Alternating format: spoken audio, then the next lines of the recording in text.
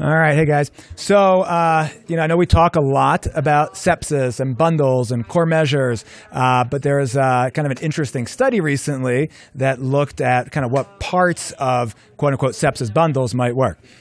And this was actually a study done in the state of New York where they had state-mandated bundles, relative to the emergency department, a 3-hour bundle. That's very similar to what we do here. And, a couple of the key features of that are early antibiotics and IV fluids, things that we do here.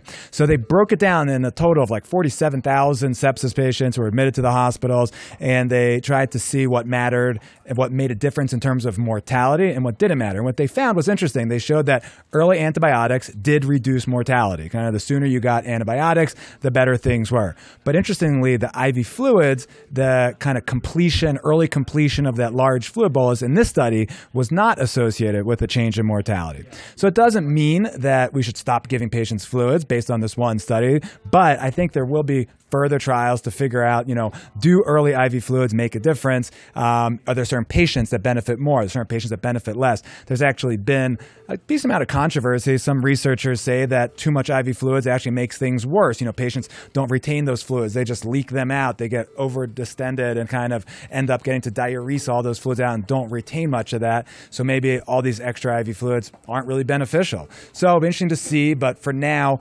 not that we frequently pick and choose what we do, but I would probably focus on the antibiotics. For some reason, patient has a bad IV, and all we can do is either get fluids in or antibiotics, or someone's really sick. So reiterating that probably the antibiotics are the most important part, the early appropriate antibiotics, and then fluids. Probably still good. They're still part of the bundles, but we'll see in the future if more research shows that maybe it's not what we thought. So, any questions? Thanks, guys.